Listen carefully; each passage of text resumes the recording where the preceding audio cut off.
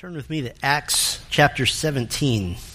Acts chapter 17, and before we get in the coming weeks back into kind of our regular preaching schedule, I felt compelled to do just kind of a little mini-series today, this morning and tonight. This morning we're going to look at why we must love the preached truth of God, and tonight we will look at why we must love to sing the truth of God, and tonight we'll major on singing, since we can't talk about it without doing it. But Acts 17 will be where we begin our thoughts this morning. And this is really just kind of our launching off point. The Apostle Paul and Silas have just escaped Thessalonica and they're making their way to Berea. And we see what happens next in Acts 17, beginning in verse 10. The brothers immediately sent Paul and Silas away by night to Berea, and when they arrived, they went into the Jewish synagogue. Now these Jews were more noble than those in Thessalonica. They received the word with all eagerness, examining the Scriptures daily to see if these things were so. Many of them therefore believed. Paul and Silas were preaching, they were proclaiming the gospel in the synagogue to unsaved Jews. In Luke's account here in Acts, it describes these soon-to-be saved Jews as noble. And the Greek word for noble means noble. It's just what it means right there. And he gives two reasons. The first one is they loved the preached word. They said they received the word with all eagerness. It's a word that means readiness. That they were ready to receive the word. They had been prepared, and they prepared their own hearts to a certain degree, and they were willing. And the second reason they were noble is that the preached word prompted their own study. And that's every preacher's dream, that we preach a message and you go home and you look at it for yourself, and they examine the Scriptures every day to see if those things were so. There's something that marks the mature believer, something that says, I've stopped fooling around with my faith, I've stopped toying with faith, I'm now pursuing Christ, I'm pursuing the truth, I'm pursuing righteousness, and that is a love for the preached Word of God. Not the occasional palatable message, the occasional, well, I guess I have to take my vitamins. But I'm talking about a ravenous hunger, the type of hunger that someone has who's seen the fruit of the preached word in their lives, and they understand that we can't live without it. We must have it. Every once in a while, I want to preach on preaching. Now, you might wonder why in a church that's characterized by the expositional preached word of God, this is our major, why we would preach on preaching. Well, let me give you two reasons. First of all, if you already love the preached truth of God, then you won't mind a sermon on preaching. It will delight you. It will be a reminder to you that you'll be thankful for. But if you're still not convinced, and the way I know you're not convinced, the evidence is what emphasis you put on preaching in your own life. How many sermons do you listen to? Then I'm here to convince you this morning. And I have a pretty sobering reason to try to convince you. I've really changed my mind on my thinking on the believer's response to preaching. Let me explain what I mean. There are lots of jokes that abound about preaching. There's reasons that we put a gigantic clock in the back. It's so that the pastor won't preach through lunch. The length of sermons, how boring or how interesting is the preacher. There are all kinds of jokes about the preacher offending the listener, the preacher getting too close to sensitive topics like money and prayer and relationships and politics and so forth. But here's how I've changed in my own thinking. I used to feel that the person who was resistant, even just jokingly, to preaching was immature and needed more time to grow. Honestly, now I tend to wonder if that person's even a Christian. Because the Word of God thrills our hearts. It is food for our souls. Christians love, we long for, we delight in, we require, we demand, we pray for the preached truth of God to become like the Bereans. And so I decided to start my shepherding of Grace Bible Church this year considering why we must love the preached truth of God. Now, every once in a while, a topical message is important for us, so I'd like to give you, very simply, some reasons you must love the preached truth. The reasons you must love the preached truth. I have a lot to share with you this morning, so I'm not going to ask you to turn to all the passages that I'm using. Yeah, you're going to get paper cuts if you try to keep up, but you might want to make some notes. Now, before we start looking at reasons you must love the preached truth, let me define preaching. First of all, what preaching is not. Preaching is not a person standing up saying words in church. That's not preaching. Anyone can do that. What is preaching? Let me give you a 3-part definition. First of all, it is declaration. It's a declaration of the truth. What truth? The truth of God as revealed in the Scriptures and Scriptures alone. And by the way, the glory that God receives from declaration is not dependent on your response. If I declare the word of truth, God gets glory whether you respond or not. And so that is the job of the preacher. It is to declare. Declaration. Second part of the definition for preaching, exhortation. Exhortation, the familiar word in the New Testament is parakaleo, to urge, to implore you to believe the truth, to apply the truth, to love the truth. That preaching is not just a giving of information. So there's declaration and exhortation, and the third part of our 3-part definition is correction. Correction. It is to plead with you to move away from sin and move toward righteousness, to correct wrong thinking, to conform your minds and renew your minds in righteousness and blamelessness. Now, this 3-part definition of declaration, exhortation, and correction, I didn't make up this definition. This is the Apostle Paul's definition.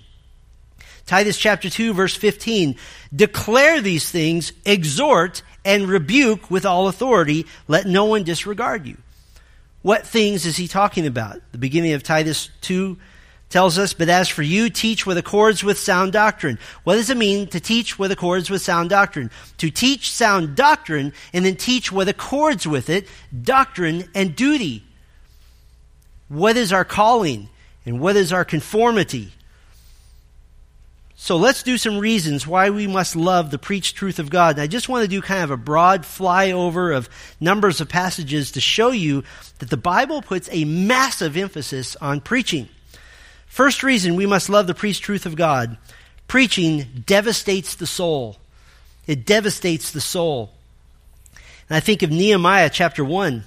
Nehemiah, the Jewish assistant to the king of Persia, he received some news from Jews who had already returned to Israel. The remnant who had already gone back are in trouble. They're in shame. The wall of Jerusalem has been broken down. The city is in shambles. The gates are burned up. The city is absolutely defenseless. And so Nehemiah receives this message from them. Now, this isn't exactly a sermon, but it was an accurate assessment of the degradation of the people of Israel. And this word was brought to Nehemiah in the sovereign plan of God because God wanted Nehemiah to respond to this message. And how did he respond? Nehemiah 1:4, as soon as I heard these words, I sat down and wept and mourned for days, and I continued fasting and praying before the God of heaven. In other words, Nehemiah was not indifferent to the message of the Lord. Nehemiah wasn't looking at his watch saying, I wonder what time lunch is going to be. I wonder if Chili's will be too crowded by the time Steve gets done preaching. He wasn't doing that. He wept. He mourned. This was the impact of Peter's preaching in Acts chapter 2. He had preached to the Jews that you had crucified Christ. It was your fault that he died. And by the Holy Spirit, Acts 2:37 says they were cut to the heart and said to Peter and the rest of the apostles, brothers, what shall we do?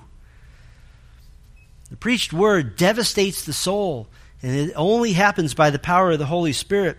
Charles Haddon Spurgeon, the great 19th century English preacher, he said to his seminary students, quote, the gospel is preached in the ears of all men. It only comes with power to some. The power that is in the gospel does not lie in the eloquence of the preacher, otherwise men would be converters of souls. Nor does it lie in the preacher's learning, otherwise it could consist of the wisdom of men. We might preach till our tongues rotted, till we should exhaust our lungs and die, but never a soul would be converted unless there were mysterious power going with it. The Holy Ghost changing the will of man. Oh, sirs, we might as well preach to stone walls as preach to humanity unless the Holy Ghost be with the word to give it power to convert the soul. Now, that is speaking specifically of evangelistic preaching, but let me apply this to us. When you begin to sense that the preached word is dull and far away, and there's a deadness to your heart to the preached word, you're in spiritual trouble. You're absolutely in trouble, and you don't even know it. So pray for preaching to devastate your soul, to expose and to lay bare all that needs to be dealt with in your heart. And listen, this is not just the job of the preacher. The Holy Spirit is the ultimate power behind preaching, but it is your job to listen. It is your job to be listeners. I think even a low-quality, mediocre sermon, if brought by a man who is honestly doing his best to serve the Lord, has elements of truth that you can take home and say, I need to apply this to my life. To be a good listener is your job. Let me put it this way. You don't saunter into an operating room with a cup of coffee and texting your friends and sit down and say, oh, you ready? Okay, let's go ahead. Go ahead and cut open my heart. You don't do that. You're prepared. You're washed. You're cleansed. You are dressed properly. You are doing all the things that you need to do before that surgeon takes the scalpel and opens your body. You don't saunter into a time of preaching with a sense of whatever, a sense of lack of preparedness. You know you're about to be cut. It's for your own good, and you prepare your mind, you prepare your heart, you even prepare your body for that all-important moment. If you like to stay up till 5 o'clock in the morning on Saturday night watching movies, what are you doing? You're saying, I don't really care about the preached word in my life. We prepare ourselves. And the surgeon is the Holy Spirit who wields the scalpel of the Word of God through the preaching in a gathered assembly. So you must love the preached truth because it devastates your soul, and it needs to devastate your soul. Here's a second reason we might look at. You must love the preached truth because it warns the lost. It warns the lost. In the 8th century BC, God sent Jonah the prophet, the reluctant prophet to be sure, to preach to Israel's enemies, of all people, the Assyrians. And here's Jonah's call in Jonah chapter 1. Now the word of the Lord came to Jonah, the son of Amittai, saying, Arise, go to Nineveh, that great city, and call out against it, for their evil has come up before me. Call out is a Hebrew word which means to shout, to cry out. Now Jonah was to go, and he was to give a forceful message of coming judgment to Nineveh. We all know the story of Jonah's selfishness, his reluctance. It's ironic that Jonah is the most successful prophet in the history of the Bible, and he was the most sinful prophet in the history of the Bible. That's how God uses people. He was reluctant, but eventually God brought Jonah to himself to repent and to preach to Nineveh. And here was his massive sermon. Yet 40 days and Nineveh shall be overthrown. Done. There was no soothing smile. There was no welcome to Nineveh Bible Church. There was no, we have a welcome packet for you if you would like to express your desire to know more about our church. There was no jokes at the beginning. There was no pastoral handshakes. No soothing anything. He just said, you've got 40 days and you're dead. That was his preaching. Now, the unbeliever is not part of the Church of Jesus Christ. We gather together as believers. But as the Lord sovereignly allows, we often, and probably even today, have those among us who are searching, who are seeking, who know that there's something missing. Spiritually, something's not right, but they don't know what it is. And so preaching warns the lost. It's God's mercy, it's God's kindness to the unbeliever to allow them to hear the truth of the gospel. If you're here this morning and you aren't even sure why you're here, I'll tell you why you're here. Because God sovereignly brought you here to hear that Jesus Christ is the King of Kings and Lord of Lords, and He wants to be your Savior, but you have to repent of your sin, and you have to come before Him in absolute humility and acknowledge that you need forgiveness. That's why God brought you here this morning. You might even be a bona fide member of Grace Bible Church and beginning to wonder if you're even saved. I don't have any illusions that every member of Grace Bible Church is actually saved. But perhaps the Holy Spirit is moving in your life. But there's a sense in which our preaching is even more urgent than Jonah's. Why? I don't know how long you have. At least Jonah was able to say, you've got 40 days. You might not even have 40 minutes. Listen, I could name names of people that I have preached the gospel to in the course of my own ministry who did not respond and are now dead without Christ. You must love to preach truth because it warns the lost. And I'll tell you what, the true believer loves to hear the gospel because you know that there may be people right here, maybe even people listening on the internet who are hearing the gospel, and that's thrilling to us. It's thrilling to be a part of that. It's like being a fan of your favorite sports team. You know, you wear the jersey and you wear the hat and you kind of act like you're on the team and yes, this is us. In this case, it's really true. This is a team effort. We love to preach truth because it warns the lost. Here's a third reason. We love to preach truth because it focuses the heart. It focuses the heart. Matthew 10 records Jesus sending the 12 on a preaching training trip. And they're given apostolic power by Christ to confirm the validity of their message by performing miracles, by relieving the pains and agonies of people. But I want you to notice something, even though that they're going out to heal the sick, raise the dead, cleanse lepers, cast out demons, the message they're preaching is not a man-centered message. It's not a God will make you healthy and wealthy message. It was a clear, simple, focused message. Listen for it. Matthew 10, beginning in verse 5. These 12 Jesus sent out, instructing them, go nowhere among the Gentiles and enter no house of the Samaritans, but go rather to the lost sheep of the house of Israel, and proclaim as you go, saying, the kingdom of heaven is at hand. That's the message. The kingdom of heaven is at hand. In other words, the king is here, that is Jesus, and he is offering forgiveness on a silver platter, offering to make you part of the kingdom. Good preaching is not just about how to make you happy now. It's about how to be found on the right side of eternity. It's focused much more on the future and less on the immediate circumstance. The Apostle Paul gives a master thesis on this focus of the heart in Colossians chapter 3. He says, if then you have been raised with Christ, seek the things that are above, where Christ is, seated at the right hand of God. Set your minds on things that are above, not on things that are on earth. For you have died, and your life is hidden with Christ in God. When Christ, who is your life, appears, then you also will appear with him in glory. Do you hear his emphasis? Do you hear his focus? It's seek the things above. Set your mind on things above, where Christ is. Christ, who is your life. When he appears, you will appear with him in glory.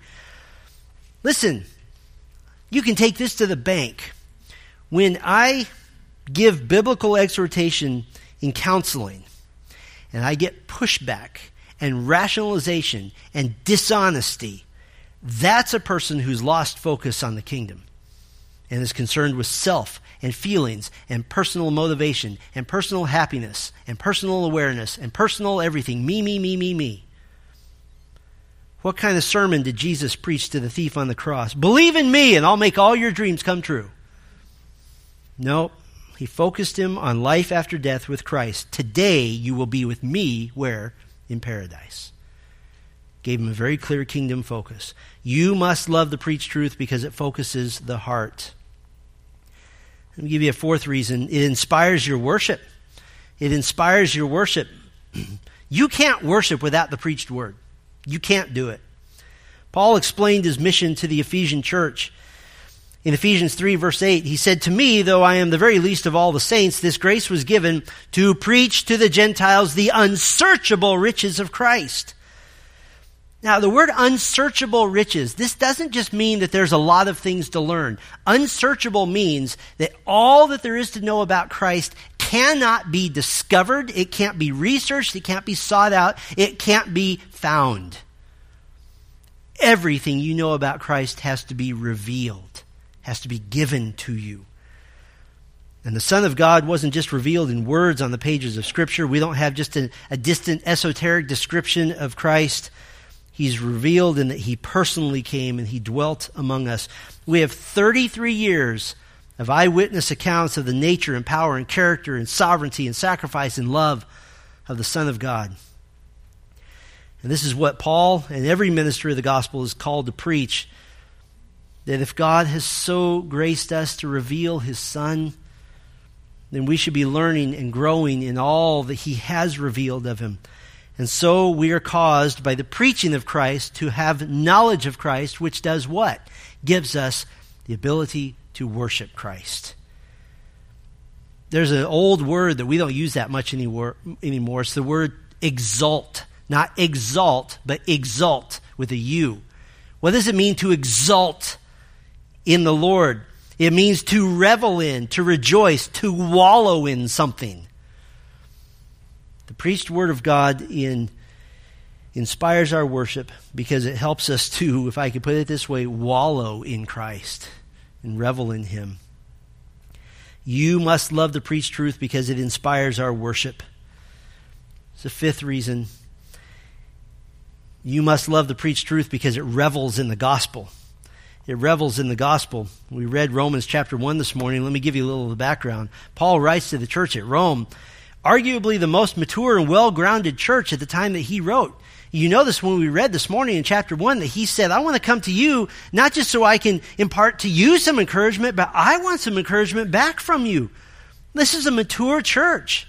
And Rome eventually became the geographic center of Christianity. Paul preached there. Peter preached there. And we would expect that the book of Romans would have a different tone and flavor than any other New Testament epistle, and it certainly does. I mean, it stands as a sentinel. It's like the glorious guardian. It's the gateway to all the other epistles. It is the magnum opus of the Apostle Paul.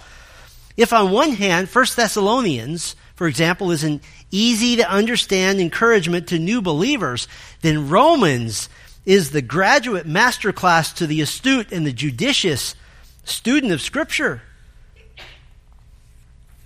And yet, at the beginning of the book, when Paul is expressing his desire to come preach there, to reveal the truth of God to this church among churches, what does he say?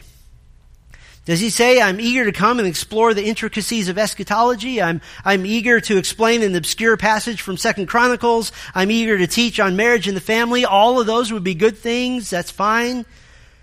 But no, he says, I am eager to preach the gospel to you who are in Rome. For I am not ashamed of the gospel, for it is the power of God for salvation to everyone who believes.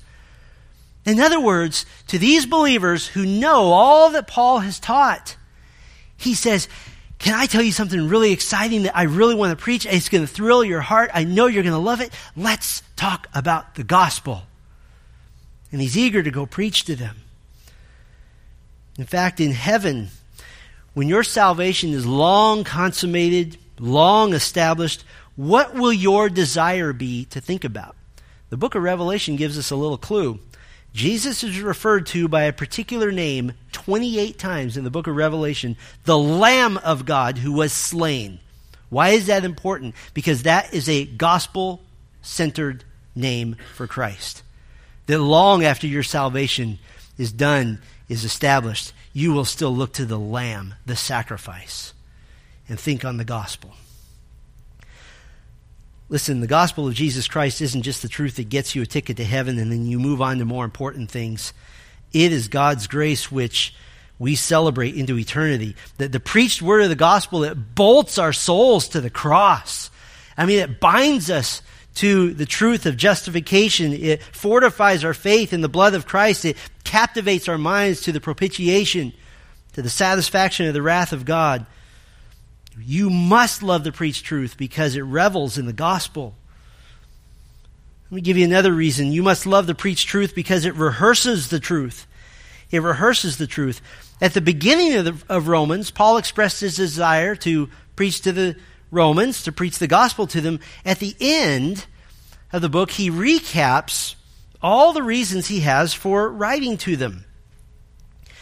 Romans 15, beginning of verse 15, but on some points I have written to you very boldly, listen to this, by way of reminder, because of the grace given me by God to be a minister of Christ Jesus to the Gentiles in the priestly service of the gospel of God. In other words, everything Paul has said in this epistle to Romans is not new information to them.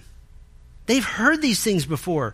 In chapters 1 through 8, Paul gives his inspired explanation of salvation, a detailed soteriology of the gospel of salvation. In chapters 9, 10, and 11, Paul does an exposition of the sovereignty of God as revealed in Israel. In chapters 12 through 16, Paul explains our resulting service to God in response to salvation. So he explains salvation, sovereignty, and service. All of these things they understood, but he repeats the truth. Preaching is not just to give you new information about the Bible. As you mature in the faith, honestly, that will happen less and less. It's always a joy to me to know that you're hearing things that you know. That's a good thing. But it is to rehearse the truth, to rehearse it over and over and over again so that this is what you're made of. So that in moments of stress and distress and duress and trial and tribulation, the utterances of your mouth and the overflow of your heart bear the fruit of all the preaching that you have taken in. And you, as Charles Spurgeon would say, bleed the Bible. Listen, we are, as a people, we're dying. We're dying. All of us are dying physically, and some of you are still dying spiritually. And preaching is what we need. You must maintain a lifelong diet of preaching because you're dying. The Puritan pastor Richard Baxter wrote famously, "I preach as never sure to preach again, and as a dying man to dying men." You must have preaching. It must consume you. You must love the preached truth because it rehearses the truth. I'll give you a seventh reason. You must love the preached truth because it builds the kingdom. It builds the kingdom. I have a question for you. Why didn't God wait until the internet age to send Jesus Christ? I mean, how much more effective could he have been? How much faster could the gospel have reached the world? How much more effective would Christian movies and websites and skits and gimmicks be in spreading the gospel? But in his wisdom, God gave us an ordained and only truly effective means of building his kingdom: words. Words. And not just any words, inspired words written by men who personally heard sermon after sermon after sermon from the Word of God made flesh, Jesus Christ himself. What were the last words of Jesus to his apostles? The very last words he spoke on this earth to them, Acts 1:8, "But you will receive power when the Holy Spirit has come upon you, and you will be my witnesses," my preachers, in other words, in Jerusalem and in all Judea and Samaria and to the end of the earth. How did God's simplistic plan for preaching to build the kingdom, how did that work out? In the time of the apostles, before the last one died, the gospel had essentially reached the entire known world. Amazing without Amazon and without the internet. And like the church in Jerusalem, as recorded in Acts 2:47, the Lord added to their number day by day those who were being saved. By the time the last apostle, the Apostle John, died, the church of Jesus Christ was entrenched in the world. See, God didn't command to give everyone Bibles. That's okay. But he commanded, explain to everyone the Bible. Preach the Bible. Be witnesses of what you've seen in the Scriptures and in your own life. And in some amazing way that I really can't fully grasp, the act of preaching is what builds the kingdom. This is why Satan has so many counterfeit preachers in the world. To try to confuse the gospel. Satan, who is the spirit that is now at work in the sons of disobedience. Satan is deceiving people in the wicked pulpits of Mormonism and Jehovah's Witnesses, Roman Catholicism, and most destructively of all, the aberrant preaching of the charismatic movement, the most destructive thing ever to happen to Christianity. But all the while, in faithful pulpits around the world, verse by verse, week by week, book by book, year by year, the truth of God is being preached, and somehow kingdom citizens continue to be added day by day by day. It is how the kingdom is built. Let me give you an eighth reason. You must love the preached truth because it proclaims the Savior. It proclaims the Savior. Now this might seem redundant, and I don't care. I'll talk about Jesus all day and be repetitive about it. The Apostle Paul preached and wrote on every conceivable topic in Christian theology. But his focus, his focal point, his center point of all of his preaching, he made very, very clear. He wrote to the Corinthian church and reminded them of what he had preached. Here's his reminders. 1 Corinthians 1:17, for Christ did not send me to baptize, but to preach the gospel, and not with words of eloquent wisdom, lest the cross of Christ be emptied of its power. Chapter 1, verse 23, but we preach Christ crucified. Chapter 2, verse 2, for I decided to know nothing among you except Jesus Christ and Him crucified. He told the Colossian church, this is our church motto here at Grace Bible Church, Colossians 1:28, Him we proclaim, warning everyone and teaching everyone with all wisdom, that we may present everyone mature in Christ. And we get a taste of how deep his commitment, how deep his yearning, how deep his priority was in the very next verse. For this, what is that? The proclamation of Christ. For this I toil, struggling with all his energy that he powerfully works within me. It's often joked that pastors have an easy job. They just work on Sundays. The Apostle Paul would say, are you kidding me? It's toil, it's labor, it's work, it's chiseling diamonds and trying to find a soul. Listen, our worship of Christ is based in knowledge of Christ, and you cannot worship someone you don't know very well. That's why charismatic worship is so empty, because they don't know anything. And so thus their worship becomes empty. That's why for me personally, it's my aim to spend a significant amount of time in the Gospels. They most directly reveal Christ Jesus. I have kind of a little pastor's inside secret here. One of the main reasons we do a Sunday night service is so that I can devote Sunday morning primarily to the Gospels. We have a 4 times over, Matthew, Mark, Luke, and John, opportunity to know Christ and see the eyewitness to his life and his death. If I had the choice, I would probably stay in the Gospels all the time. That would be okay. I'll never forget a lecture by Dr. Alex Montoya in a preaching class, and he has endeavored to preach through the Gospels continually on Sunday mornings in his 45-year ministry. And somebody asked the question, what did you do when you got to the end of the Gospel of John? And he goes, Matthew chapter 1, verse 1. We just start over and preach Christ. Martin Luther said this, to preach Christ is to feed the soul, to justify it, to set it free, and to save it, if it believes the preaching. You must love to preach truth because it proclaims the Savior. This is how we know Christ. There's a 9th reason. It explains the secrets. The preached word explains the secrets. The well-taught Christian can explain the mysteries of the universe. Hey, you ever think about this? Somebody asks you, what's the purpose for living? Well, to glorify God. Where did I come from? Well, you were created by God. Okay, I'll stump you on this one. Why are there fossils of fish in my backyard?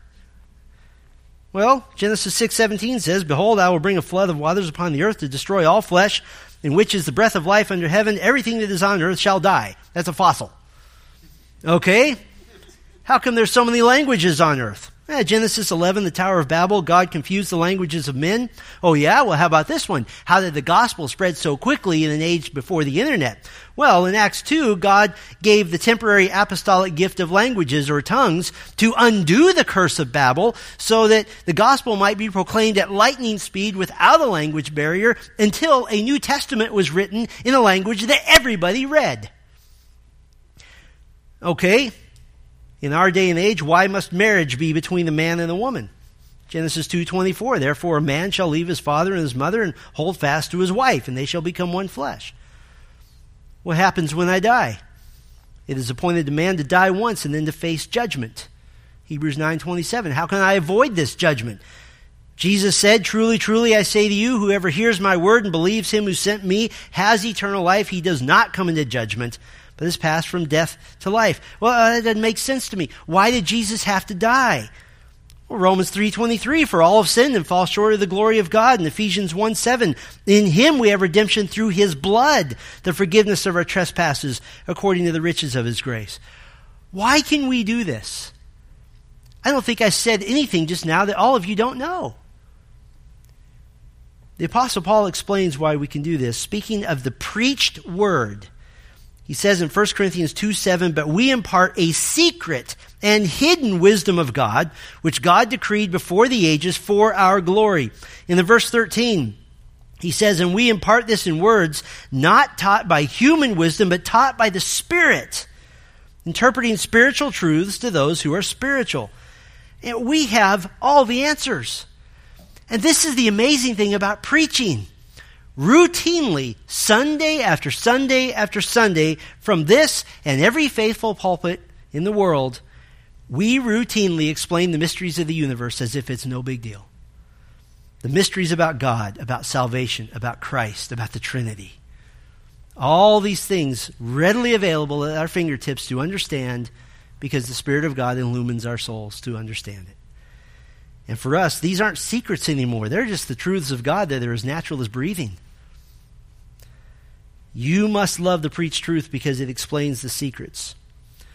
Let me give you a 10th reason. You must love the preached truth because it transfers the truth. It transfers the truth. The church has a unique description, a unique calling in the world. 1 Timothy 3:15 calls us, quote, the church of the living God, a pillar and buttress of the truth. What is a pillar? It's a Greek word that means a structure that other things are built upon. It holds things up. What is a buttress? It's a foundation. It's a support.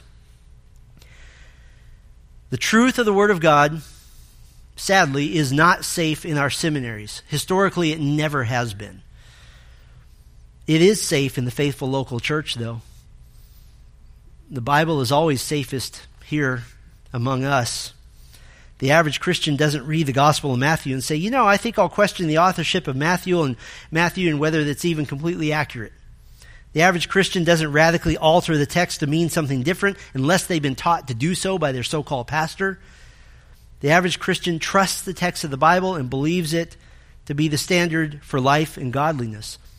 I've spent some portions of my ministry teaching on bibliology, why you can believe the Bible, and I'm always pleasantly surprised that Christians who have never heard sermons or teaching on bibliology, they like it, but they say, well, I believe it because I read it and God moved in my heart. It's God's Word. Why? Because the greatest witness to the inspiration of the Scriptures is the Holy Spirit's witness in your own heart. It changed your life. So you wouldn't dare alter it. You wouldn't dare mess with it. You wouldn't dare change it. The average Christian trusts the text of the Bible. And the truth of the Word of God is transferred generation by generation by generation. How? Through the preaching of the Word. Preaching of the Word to average Christians. Just by listening to preaching, just by taking in the truth of Scripture, you are in fact fulfilling the mandate of 1 Timothy 3:15. Now, we love our books.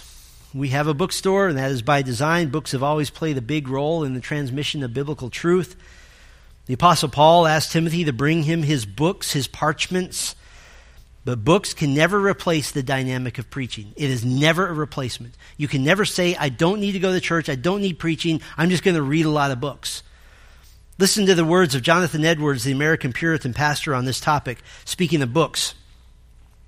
It does not answer the aim which God had merely for men to have good commentaries and expositions on the Scripture and other good books of divinity, because although these may tend to give a good doctrinal or speculative understanding of the Word of God, yet they have not an equal tendency to impress them on men's hearts and affections. God hath appointed a particular and lively application of His Word in the preaching of it, as a fit means to affect sinners with the importance of religion, their own misery, the necessity of a remedy, and the glory and the sufficiency of that remedy provided, to stir up the pure minds of the saints, quicken their affections by often bringing the great things of religion in their remembrance and setting them in their proper colors. Listen to this, though they know them and have been fully instructed in them already. You need preaching because it transfers the truth. Let me give you an 11th reason. It fulfills the mission. It fulfills the mission. I've had people tell me, I just don't feel like a special Christian. I just feel like just a normal person. I just kind of fade into the background. I don't really have a special role. I'm not a unique person. I'm not particularly gifted. And the only gift I have is criticism, and I use that one too much. The only gift I have is sweeping floors. Well, let me encourage your heart. Listen to the charge, the holy oath that Paul puts Timothy under. He says in 2 Timothy 4, I charge you in the presence of God and of Christ Jesus, who is to judge the living and the dead, and by his appearing in his kingdom, preach the word. Be ready in season and out of season, reprove, rebuke, and exhort with complete patience and teaching. For the time is coming when people will not endure sound teaching, but having itching ears, they will accumulate for themselves teachers to suit their own passions, and will turn away from listening to the truth and wander off into myths. I want you to notice what Paul doesn't say. He doesn't say, I charge you in the presence of God and of Christ Jesus, have a great children's program. I charge you, have a vibrant counseling ministry. I charge you, have lots of activities to keep the church members happy. I charge you, take a vote every once in a while to find out what the people want you to preach. None of that. He says, preach, kerusso, proclaim, publicly announce, tell in an official capacity the word of God. And what is the job of the church? It is simply to listen.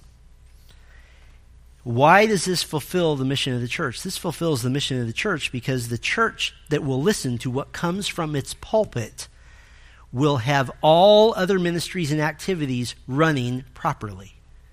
All ministry flows downhill from the pulpit. All evangelism, all family life, all godly behavior starts here. In fact, the progress of the mission of the church is recorded in the book of Acts. And you could organize the book of Acts around preaching. Did you know that? Listen. Peter preached to crowds at Pentecost. Peter to the crowds at the temple. Peter to the Sanhedrin. Stephen to the Sanhedrin. Philip to the Samaritans. Peter to the Gentiles. Peter to the church at Jerusalem. Paul to the synagogue at Antioch. Paul and Barnabas at Iconium.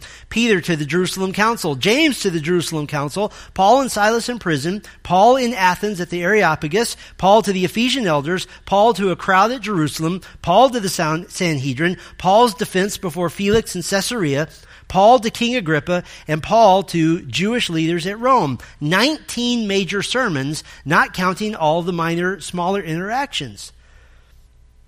The mission of the church is advanced and fulfilled through preaching. And you simply being faithful to listen are a part of that process. You must love the preached truth because it fulfills the mission. Let me do one more. This is the hardest one. You must love the preached truth of God because it demands obedience. It demands obedience. And I want to end where we began in Titus chapter 2, verse 15. The imperative to preaching, the imperative to the teaching pastor. Declare these things, exhort and rebuke with all authority. Let no one disregard you. Can I put it this way? The preacher is not here to give you suggestions. He is here to say, this is what the Word of God says. Do it and be blessed. Don't do it, and God is going to come after you. That's the job of the preacher. It is not to give opinion. It is not to give suggestions. It is to give exhortation. Paul tells him to exhort and rebuke with all authority. It literally means to be the top commander. To give a command and make it stick. To tell the people what the Bible says and insist, plead, urge, demand even obedience. Let no one disregard you. It means to look down on you, to ignore you. The preacher of the Bible is the most denigrated character on earth today. There are more cartoons drawn about us. There are more caricatures done. There isn't a single Hollywood movie on the planet that ever portrays a pastor accurately. But in fact, if I could put it this way,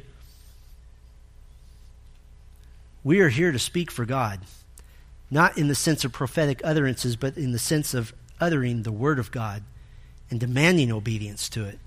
And it's for your good. Ian Murray, the great modern church historian, wrote this: the expository preacher is not one who shares his studies with others. He is an ambassador and a messenger authoritatively delivering the Word of God to men. Listen, if the Word of God preached, the Word of God counseled, and all counseling is expository preaching one-on-one. That's all it is.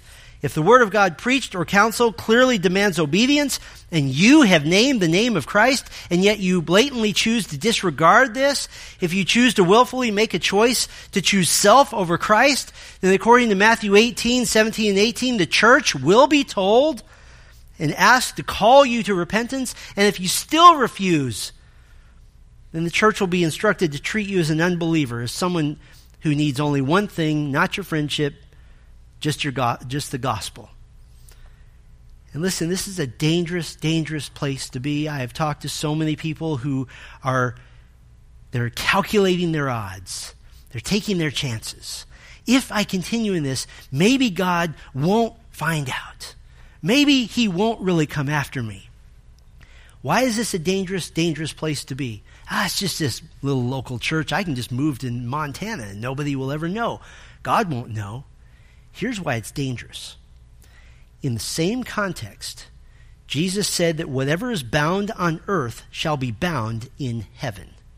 Meaning that if a faithful local church legitimately calls someone out, calls you to obey the word of God, and you refuse, then heaven will bind up the blessing in your life, and you can expect the severe discipline of the Lord up to and including death. You can't expect that. The faithful local church is the ambassador of God. John MacArthur said in a sermon several years ago, and I'm paraphrasing, he said, "Sometimes I obey out of love, sometimes I obey out of duty, and at times I obey simply out of fear. Fear doesn't negate my love, but my fear of God is an expression of my love of God." Listen, the preached word demands obedience, and this is good for your soul because it brings the blessings of God. It brings the peace of a clear conscience, the peace that passes all understanding, because obedience and joy go hand in hand. Obedience and joy go hand in hand. So I have two challenges for you. Take a deep breath. The first one is, I want to challenge you to listen to 200 sermons in 2018. To listen to 200 sermons. Now, I did my math. We have marvelous resources to do this. First of all, if you show up to both Sunday services every week, you will have accomplished half your goal. There's the other half. Listen to 200 sermons. I have a second challenge. Listen to sermons from this pulpit as well. We're revamping the Steadfast in the Faith website. That you'll see that coming in the near future. Now, this may sound self-serving, but this is for your own good, and this is a biblical model. When Jesus gave specific messages to specific churches in Revelation 2 and 3, he began each letter to the angel of the church at Ephesus. This is not an angel as in a heavenly angel. This is a human messenger. The term angel is just a general term that means messenger. But this is a human messenger. The pastors, the elders. How do we know this? Because he told a couple of the angels they need to repent. Whether I'm always aware of it or not, God sovereignly directs the preaching of the word specific to this body of believers. Which is one reason that church hopping devastates your soul, by the way, because you're never a part of anything. That's why I say, listen to messages from this pulpit as well. Two challenges. Listen to 200 messages in 2018. Listen to MacArthur. Listen to Sproul. Listen to Lawson. Listen to Begg. Listen to Faberez. All these guys. Listen to them. And the second challenge, listen to past messages from this pulpit. God designed them for you. Designed them for you. I want to close with a quote from somebody you might not expect to speak on this topic. Herman Melville, the author of Moby Dick. Listen to what he says. "The pulpit is ever this earth's foremost part. All the rest comes in its rear. The pulpit leads the world. From thence it is the storm of God's quick wrath is first caught sight of, and the bow must bear the earliest brunt. From thence it is the God of breezes, fair or foul, is first invoked for favorable winds. Yes, the world is a ship on its passage out, and not a voyage complete, and the pulpit is its prow."